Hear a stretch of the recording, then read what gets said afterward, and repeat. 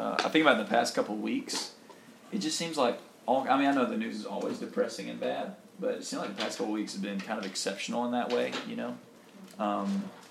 you've got the typical wars going on, but then, you got the Gaza-Israel thing that seemed to kind of get ratcheted up a little bit.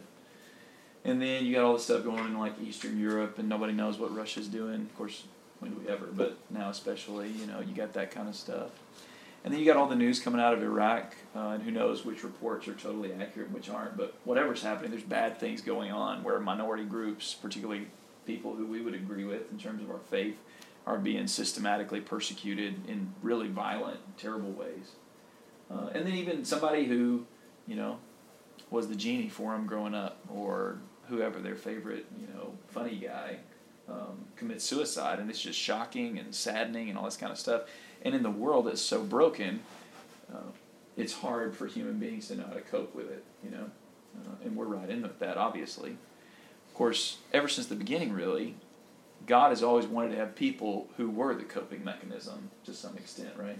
You think about just in the world, God's always wanted to have people who are doing special things, who were different from the world, and yet serving the world. In some ways, that's what humanity is. From the very beginning, whenever God, according to the Genesis account of creation, when God created humanity, He created us different from everything else. Everything else He just made. But with us, it's like there's a big pause that's placed on it and says, okay, man is different. And even people who don't believe in God know that man is different. There's something unique about us. And of course, the Bible's account, God's picture of us, is that we're made differently for a reason. Genesis 1 talks about how man has to have dominion and to fill the earth and to do all these great things for God. Of course, it didn't work out so well. Really soon after that, we fall off the wagon. We're acting just like everything else. And the thing we're supposed to have dominion over actually kind of takes control of us, right? And so man falls off, and then God raises up this nation of people. And in Exodus 19, God pulls them out of slavery, and He says, I'm going to use you. You're different than every other people group in the world, and I'm going to use you for my glory and my purposes. Well, then they didn't do so good either, right? They kind of fell apart and acted just like the nation around them. When you read through the Kings and the Chronicles and the prophets, that was the problem with Israel, was that they were just like everybody else. They weren't distinct. They weren't serving others. They weren't doing anything. They were acting just like the broken world around them. Well, then Jesus comes, and He appoints a people who are unique and who are unique for a purpose. And yet a lot of times, even today, we fall off from that. And I think that's a big problem with Christianity, is we end up acting just like the world around us, and we lose sight of our purpose. This text in 1 Peter chapter 2 talks to us about coming to Jesus out of the world. Coming to Jesus out of the world. And that's what I want us to think about for a little bit. As far as our nature of being distinct from the world, we're not supposed to be like everything else. But also, we're not just supposed to be different. I think some Christians are like, yeah, we're supposed to be different. So we'll isolate and we'll be separate and we'll kind of look down our noses and talk bad about everybody. But that's not the Bible picture of God's people. The Bible picture is we're different for a purpose, to help and to serve and to bring people with us to the Lord. So we're not going to reread since we read it already, but I want to suggest you 3 things that should make us different and that should lead us to a higher purpose. One thing is our basis for living. A second is our identity as we live. And a third thing is our activity in the world. So our basis for living, our identity in our lives, and then our activity in the world. So the first thing is our basis for living. A lot of people in the world, everybody bases their life on something. So I'm rich, so that's what my life is all about. Or I'm funny, so that's what my life's all about. Or, I learned stuff, and that's what I base my life on. Everybody has a foundation that they stand on. This text here in 1 Peter 2, Peter points to the foundation that we are to have. He says there in verse 4 that we come to Him, come to Jesus here. It's in the context of what the Lord has done for us, the goodness of the Lord, verse 3 of chapter 2. We come to Him as to a living stone, which has been rejected by men, but is choice and precious in the sight of God. He takes this whole idea of a foundation for your life and really plays on this concept in a lot of ways. Jesus is described as a stone, and a very diverse stone. This text talks about a lot of different qualities of His stoneship, I guess we could say, as our Savior. Look at some of the things about Him. One is He's a living stone, there in verse 4, right? So the foundation for our lives is alive, which is kind of a weird, it's almost like out of a sci-fi movie or something, the way this is described, right? Most stones we think of as kind of inanimate objects, right? So whatever a stone is, that's what it is. You ever thought about that? There's no worry about this building that the foundation is going to grow like up or sideways or anything like that. It is what it is. If anything, it's going to decay, but it's not going to grow. The stone that we are built upon, the foundation for our lives, is itself or himself alive. Which I think is just an interesting concept, because so many people have sort of dead things that they're building their life on. And so we sort of base our life off that, but we also say, anytime I want to pull off this thing, I can, because it's not really what my life is connected to. So if I want to choose another foundation to live on, that's fine too. This stone, you can't really do that. There's this symbiotic relationship that's created between Jesus and his people. He's a living stone, and we also, as living stones, verse 5, are being built up as a spiritual house. And so there's the idea that we're connecting to something that's alive, that's a source of life. Jesus is, as we read in that text in Revelation 5, the root of David. So there's the idea of this foundation that we're on. It's alive and it gives life. Look at another idea of this stone here. If you look in verse 6, he's a cornerstone. The cornerstone is important for any kind of building project when you're laying the foundation, because it defines everything else, right? So there are other texts in the scriptures that talk about the foundation we're built upon, being the apostles and prophets and stuff like that. But really, the stone that defines all other things that undergird our faith, and so that would include the Bible and just all kinds of things like that define who we are as God's people. The corner is Jesus himself. He's the one that defines everything else. Now that tells me something. That tells me that my basis for living is something that's sort of independent of me, and I've got to either line up or kind of just get out of town on this. I've got to decide, am I willing to accept Jesus, who he is, what he's about, what he thinks, because he's got to be my basis for living. Now, so many times we're tempted to choose a foundation, choose a basis for living that sort of suits what I think. In other words, I want to be the cornerstone. And I want whatever foundation I'm building in my life to kind of fit in with what I already want. That's not how it works with Jesus. We can't work it that way. Jesus is what he is, and we just have to decide if we're willing to accept him as that. Now, it's hard to accept Jesus, this living cornerstone, because notice what the text says back in verse 4. He's rejected by men. I think that's the reason why this living cornerstone is hard for us to accept and really root our lives in and define everything about us by, is because people don't accept Jesus. Even people who really like Jesus don't really accept Jesus. You ever notice that? It's like people who love Jesus, you start talking about something that he says or something that he did, you're like, I don't really know. It's kind of like what Rob was saying about the money thing. A lot of people who are really good Christians, we don't care about caring for other people's needs, but I'm a good Christian. But all that stuff Jesus said about caring about other people, I'm not going to do that stuff, Or there's some people who are really good about caring about people, but then Jesus starts really talking about, like, you need to be a moral person, and you need to be pure, or you need to perform these different acts of religious piety towards God. It's like, oh, no, that's not the Jesus I know. Well, listen, Jesus is hard to accept. We got to learn to accept him, but a lot of the world does not. A lot of the world rejects him. And this text talks about that. It's interesting, this quotation here in verse 7 and 8. This was actually referenced by Jesus himself, that the stone which the builders rejected. Now, you would think the builders would want the stone, because this is what you're going to build everything on. But the builders, they don't want this. In other words, they want to build something separate from this stone. This became the very corner, and he became a stone of stumbling and a rock of offense. For they stumble because they are disobedient to the word. And to this doom they were also appointed. People who reject Jesus are going to stumble. They're going to be crushed. In this quotation, this idea of Jesus as the stone that the builders rejected, Jesus talked about in three of the Gospels. It's the same occasion in Matthew 21, Mark 12, and Luke 20. And Jesus tells a story about a man who owned a field, and he rented it out to tenants. And then he left. And then he later sent servants to gather some of the fruit, because after all, it was his field, right? And the people said, we don't want to help the guy, so they beat up his servants and treat them shamefully. And he sent more servants, and they killed them. And then finally he says, I'll send my son. They will respect my son. Whenever the son came, the people said, this is the heir. Let's kill him, and we'll have the field for ourselves. And then Jesus quotes from this Psalm 118. And it's interesting, in all the parables of Jesus, whenever Jesus told parables, people were always like, even his best disciples, whenever Jesus told parables, always like, what are you talking about? But this was like the one that people got, you know? Even the bad guys, even the Pharisees and all the guys who were opposing Jesus, they got the point. That Jesus was saying, you have to figure out if you're going to accept me or not. And accepting me or not defines whether you accept God or not. As God's people, we have to accept this rejected cornerstone, who will be rejected even by the most religious and the most intelligent. You know about 1 Corinthians chapter 1 that illustrates this point of how everybody's going to reject Jesus. Even the best people, right? To the Jews, Jesus was ridiculous because he didn't have some kind of great sign or anything coming, which, I mean, come on, he came back from the dead, but he didn't have a sign they wanted him to have.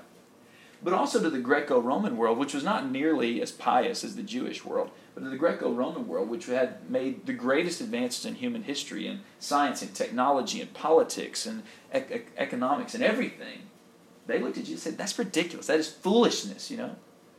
And Paul said, but that's what we've got. We preach Christ and him crucified, and he's going to make some people stumble. You know, as we're trying to be people who are coming to Jesus out of the world, we've got to realize that this is the basis of our life. Someone who is ridiculous in the world's eyes. A man who lived homeless for parts of his life, not the whole time, but parts of it. A man who was countercultural in every way, and still is in every generation. A man who was abandoned by every friend that he had, was unjustly accused and mistreated and finally killed. This is the man who we follow. Not only we follow, but this is the basis for our life. This is the living cornerstone that defines everything about who we are as the people of God. And if we're really going to come out of the world in order to serve the world, we've got to have our lives based on this and understand who Jesus really is and have him as the building block. Not what society says, not what our work tells us or what our family tells us or what our bodies tell us, but what God tells us through the person and work of Jesus. Now, that sounds like a humongous downer, and it kind of is. If not for what else the text says here. Look back in verse 4, what it says about this basis for our lives in Jesus. The stone, which has been rejected by men, but is choice and precious in the sight of God. You know, the beautiful thing about this basis for our life is that we know that he works. Now, it doesn't seem like he works. You read his teachings and you think, that doesn't work. Turn the other cheek. Give my money away, be pure, be faithful. That stuff doesn't sound like it will work in this world. Even some of the teachings that he gave about how the future is going to be, it doesn't compute with what we understand. But he came back from the dead, which nobody else does, ever. I mean, people did it, but of course he came back on his own power and by his own will and in his own timing. Nobody else has ever done that in human history, but he did. And because he did, it's proof that God the Father has chosen him and sees him as precious. And so while the world may look at us and say, you're ridiculous, and what you believe is ridiculous, and what you do is ridiculous, and we reject you, and you shouldn't be doing all this kind of stuff, we know that this man was one whom God approved of. And if we build our lives on him, then we're going to be different from the world, but we're also going to be able to do something for the world, just like Jesus did, to bring people to a knowledge of the gospel. All right, so that's the basis for our lives. If we're going to come out of the world to Jesus, that's the basis. Second thing, though, is our identity. One of the reasons that we struggle with coming out of the world in order to be different and to serve the world is our identity. You know, if we wouldn't just ask people, like, who are you? If we just went and asked random people on the street, I guess people would say a lot of different things. I'm a mom, or I'm a banker, or I'm a scientist, or I'm an athlete, or I'm a friend, or whatever. Whatever it is, that stuff's important because all of us as human beings have to find something that defines us to our core. You know what I mean? And everybody, you see that in what people, how they live their life and how they talk about themselves and how they relate to people. You even see this especially whenever people go to other countries, right? You act a certain way because you think, I am from blah, blah, blah place. All of you are from this country, and I'm from a different place. And so we may still be friends and everything, hopefully, but it definitely alters the way I perceive my world and the way I relate to other people and what I'm all about and why I'm here and all that sort of thing. So our identity is really, really important. This passage has a lot to say about our identity. Do you notice that? For instance, in verse 5, he says we're like living stones. So we're like rocks that are getting built. That's one thing that he says.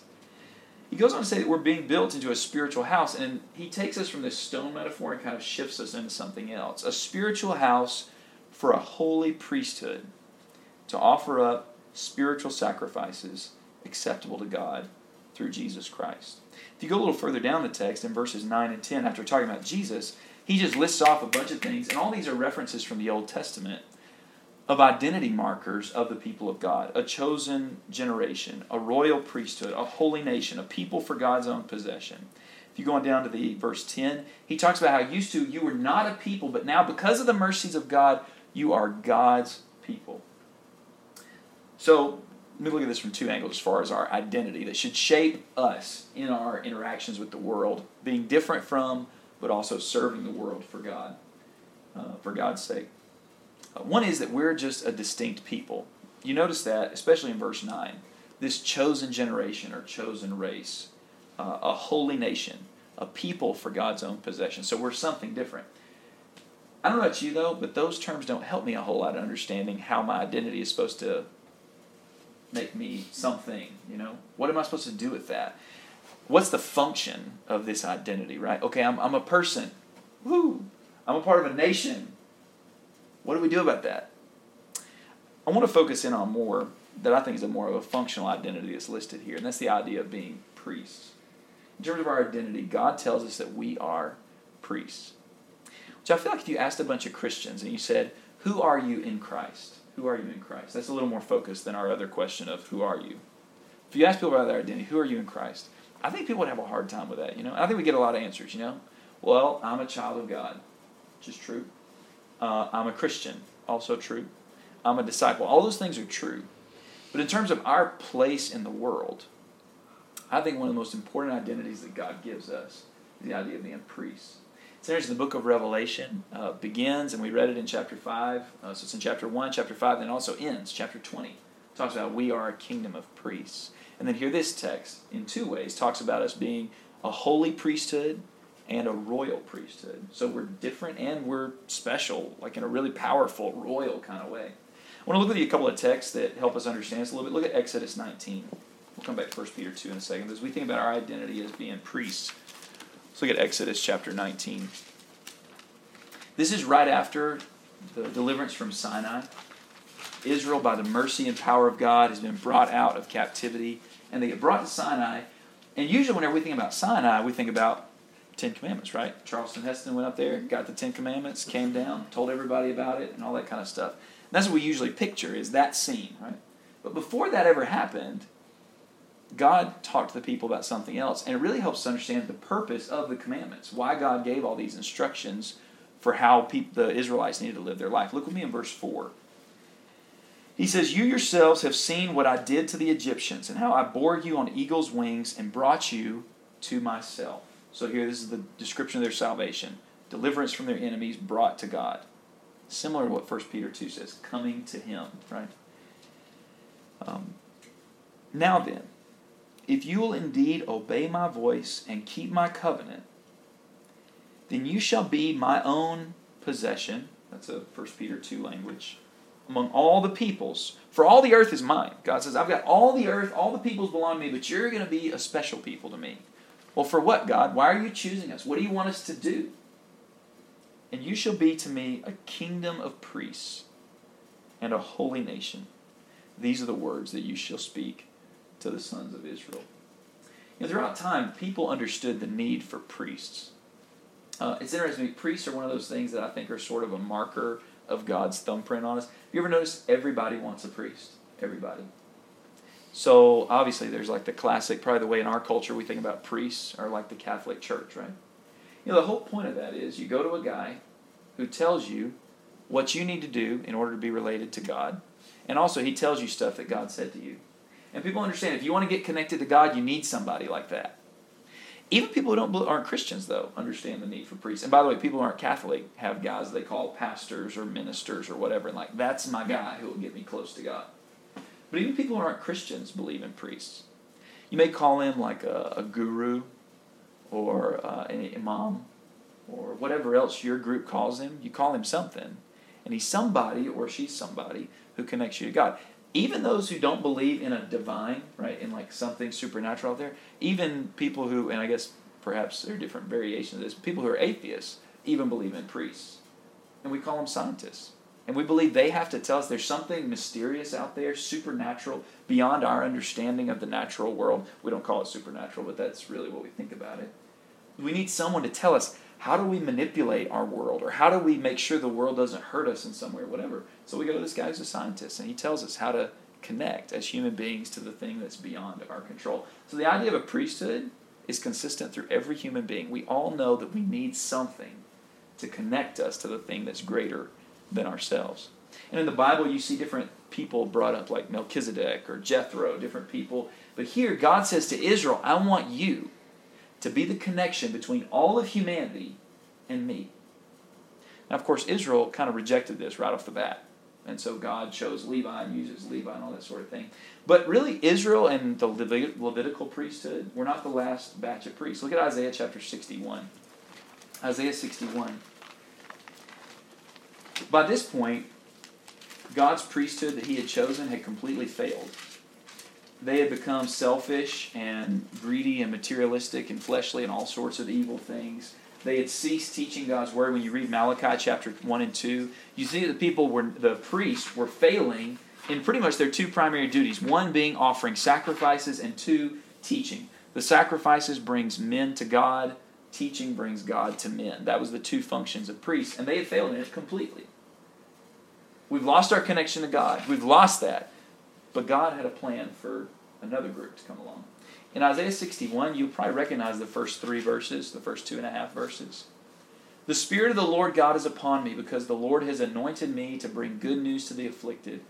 He has sent me to bind up the brokenhearted, to proclaim liberty to captives and freedom to prisoners, to proclaim the favorable year of the Lord and the day of vengeance of our God, to comfort all who mourn and to grant those who mourn in Zion, giving them a garland instead of ashes, the oil of gladness instead of mourning, the mantle of praise instead of a spirit of fainting. These words may sound familiar to you. In Luke chapter 4, these are the words that Jesus spoke to inaugurate his ministry there in Luke's gospel account whenever he went to the synagogue in Nazareth.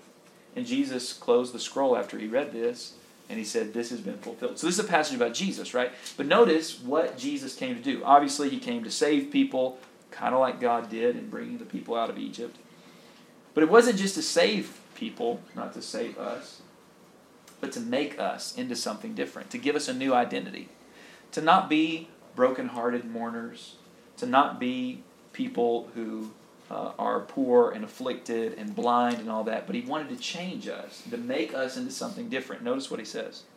So they will be called oaks of righteousness, the planting of the Lord, that he may be glorified. Something, God was going to take these people and make us into something different. And what are we going to do? Verse 4, then they will rebuild the ancient ruins. They will raise up the former devastations, and they will repair the ruined cities, the desolations of many generations. Strangers will stand and pasture your flocks, and foreigners will be your farmers and your vine dressers. You know, it kind of sounds like these people are going to be royalty or something, where other people are going to be coming to them and doing things for them or something. There's going to be somebody special. And the special people are called, in verse 6, priests of the Lord. You will be spoken of as ministers of our God. You will eat the wealth of nations, and in their riches you will boast. Instead of your shame, you will have a double portion, and instead of humiliation, they will shout for joy over their portion. Therefore, they will possess a double portion in their land, and everlasting joy will be theirs. What this prophecy says is the people that Jesus came to save, he didn't just come to get us off the hook for our sins so we could go to heaven. I think sometimes we have that picture. It's like, you need to build your life on Jesus, so one day, this little house you build, God will pick it up and take it into heaven, and you'll have a nicer, fancier one up in heaven. That's not the purpose. I mean, that's a great blessing. But what Jesus came to do is to change who we are so that we would be people who would accomplish something in the world for the glory of God. We would be these oaks of righteousness, that we would be these priests of the Lord. That's the purpose. And that text in 1 Peter 2 indicates that. You're this holy priesthood. You've been called out of darkness and into his marvelous light for a purpose. He's got you, and he wants to change you and make you into something different. You're royalty. You don't have to submit to the thoughts and ways of the world anymore. You're a son. You're a brother to the king, which makes you like princes and princesses. That's what God has made us to be, so that we would serve this broken world. And I think about the picture that's given there in Isaiah 61. That we would rebuild the ancient ruins. I think the past week in news, or the past couple of weeks in news, on TV and on the internet and all that, that's ancient ruins. People hurting people. People giving up on life, thinking it's not worth living anymore. People who are violent and unjust and evil and greedy and all these kinds of things, those are ancient ruins that have plagued humanity forever. What's God's answer to that? His answer is you and me, the holy and royal priesthood in the world. And that's why we come to Jesus out of the world. It's not just so that we'll get to go somewhere nice one day. We do get to, and thank God for that. While we're here, God has commissioned us to be His priests. Every one of us to be His priests too. I think sometimes it's easy for us. We think, oh, no, we're not like those people who have like clergy and laymen. But the truth is, we kind of develop that mentality. At least we think they're like super Christians and they're the rest of us, you know. And the super Christians can do great stuff. But then the rest of us, we're just kind of hanging on. And we'll show up for church and we'll kind of be pretty good people. But that's it. That's not it. You're a priest of the Lord. If you've been called out of darkness and into His light, if you've had Him repair your broken heart, if you've been comforted, if you've been given sight in your blindness, then you're a priest of the Lord. And when people ask you, who are you? That's who we are in the world, serving God for His glory and serving people for their salvation and their joy. So what does that mean? We've looked at the basis for our life in this world as we come to God out of the world. We've looked at our identity as priests. But what is that functionally going to mean? I think this prophecy we just read from gives us a little bit of a hint, right? We're builders. We're doing something in the world, trying to help and serve. We're honoring God, glorifying Him and all that. And 1 Peter 2 talks about that as well, if you want to flip back over there. In 1 Peter 2, there's two fundamental things. We talked about this a second ago as far as what priests do. Priests of Jesus who've come to the Lord and have allowed Him to build us into this spiritual house, this priesthood. One thing we do is we make sacrifices. Verse 5 says we are made into this holy priesthood to offer up spiritual sacrifices acceptable to God through Jesus Christ. If you look down in verses 11 and 12, he kind of explains to us a little bit of how we do that. Beloved, I urge you as aliens and strangers, in other words, as people who are outside of the rest of the world. You're different, you're weird people, right? You're priests that nobody knows how to relate to and stuff. That you abstain from fleshly lusts which wage war against the soul. That's one way we make sacrifices, is abstaining from fleshly lusts. We've got to be people who are exceptionally pure. And it's so easy to just kind of measure ourselves by the world. So the world is R-rated, so we just be PG-13 rated. You know what I mean? And I don't mean just in our movie choices. I'm using that as a metaphor for how we live our lives, right? Like the world's doing this stuff, so we'll just back it off a level. That's a really bad way to live. Because what happens when the world gets X-rated? Then I'm just R-rated, right? So I'm getting worse, but I'm still better than everybody else. And what happens when the world loses all senses of standards or right and wrong? Then I don't have anything to compare to, which then that means I've lost my standard. We've got to be able to be exceptionally pure and holy. Think about 1 Peter chapter 4, verses 1 to 3. Therefore, since Christ has suffered in the flesh, arm yourselves also with the same purpose. Because he who has suffered in the flesh has ceased from sin, so as to live the rest of the time in the flesh, no longer for the lusts of men, but for the will of God. For the time already past is sufficient for you to have carried out the desires of the Gentiles, having pursued a course of sensuality, lust, drunkenness, carousing, drinking parties, and abominable idolatries. Somebody says, all that stuff that defines the world, you're not supposed to have any part of that. Like, we're supposed to be different from that as God's people. Abstain from those fleshly lusts. Now, in all this, they are surprised that you do not run with them in the same excesses of dissipation, and they malign you. People, whenever we live differently, people are going to attack that. Look back in chapter 2 and verse 11, where he talks about these fleshly lusts. He goes on to say that we're to keep our behavior excellent among the Gentiles, so that in the thing in which they slander you as evildoers. You ever thought about that? Doing good things in the world, as far as our activity as priests of God, if we're going to abstain from fleshly lusts and be exceptionally pure and holy in our speech, in our conduct, in our relationships, at work, on our taxes, in every aspect of our life, if we're going to be exceptionally pure and holy, people are going to look at that and think of that as an evil thing. Because it's like you're judging me, you know? If you're doing really good and I'm doing really bad, I'm going to feel really bad about that. And I'm not going to like how you make me feel guilty. So you're evil because of what you're doing to me by your good behavior. We just got to be okay with that. If our lives are really based on Jesus Christ, if we're really going to take on this identity of being priests of the Lord, then we need to understand our activity is going to be rejected by the world sometimes. Because we're going to be exceptionally different. And that's going to take sacrifice in the way we speak, in the way we use our money, in the way we relate to other people, in the way we talk about our government or don't talk about our government, in the way we work, in the way our families function and husbands and wives treating one another, in the way we treat one another as a community. And if you want to see how that exactly plays out, later on you can go home and read 1 Peter 2 and 3, because that's what he goes on and talks about it. All those things, we're going to be different. And we make our sacrifice as God's priests for that purpose. Now, we say, well, why? If people are going to hate it, what's the good of that, you know? Why don't we just kind of conform to the world? People aren't going to accept it anyways. Why do we have to be so different? I thought that we were supposed to come out of the world in order to serve the world, bless the world, do something in the world. Well, I think that's explained at the end of verse 12 there in 1 Peter 2. He says that in the thing in which they slander you as evildoers, they may, because of your good deeds, as they observe them, glorify God in the day of visitation. The purpose for us behaving differently as God's priests is that they would glorify God.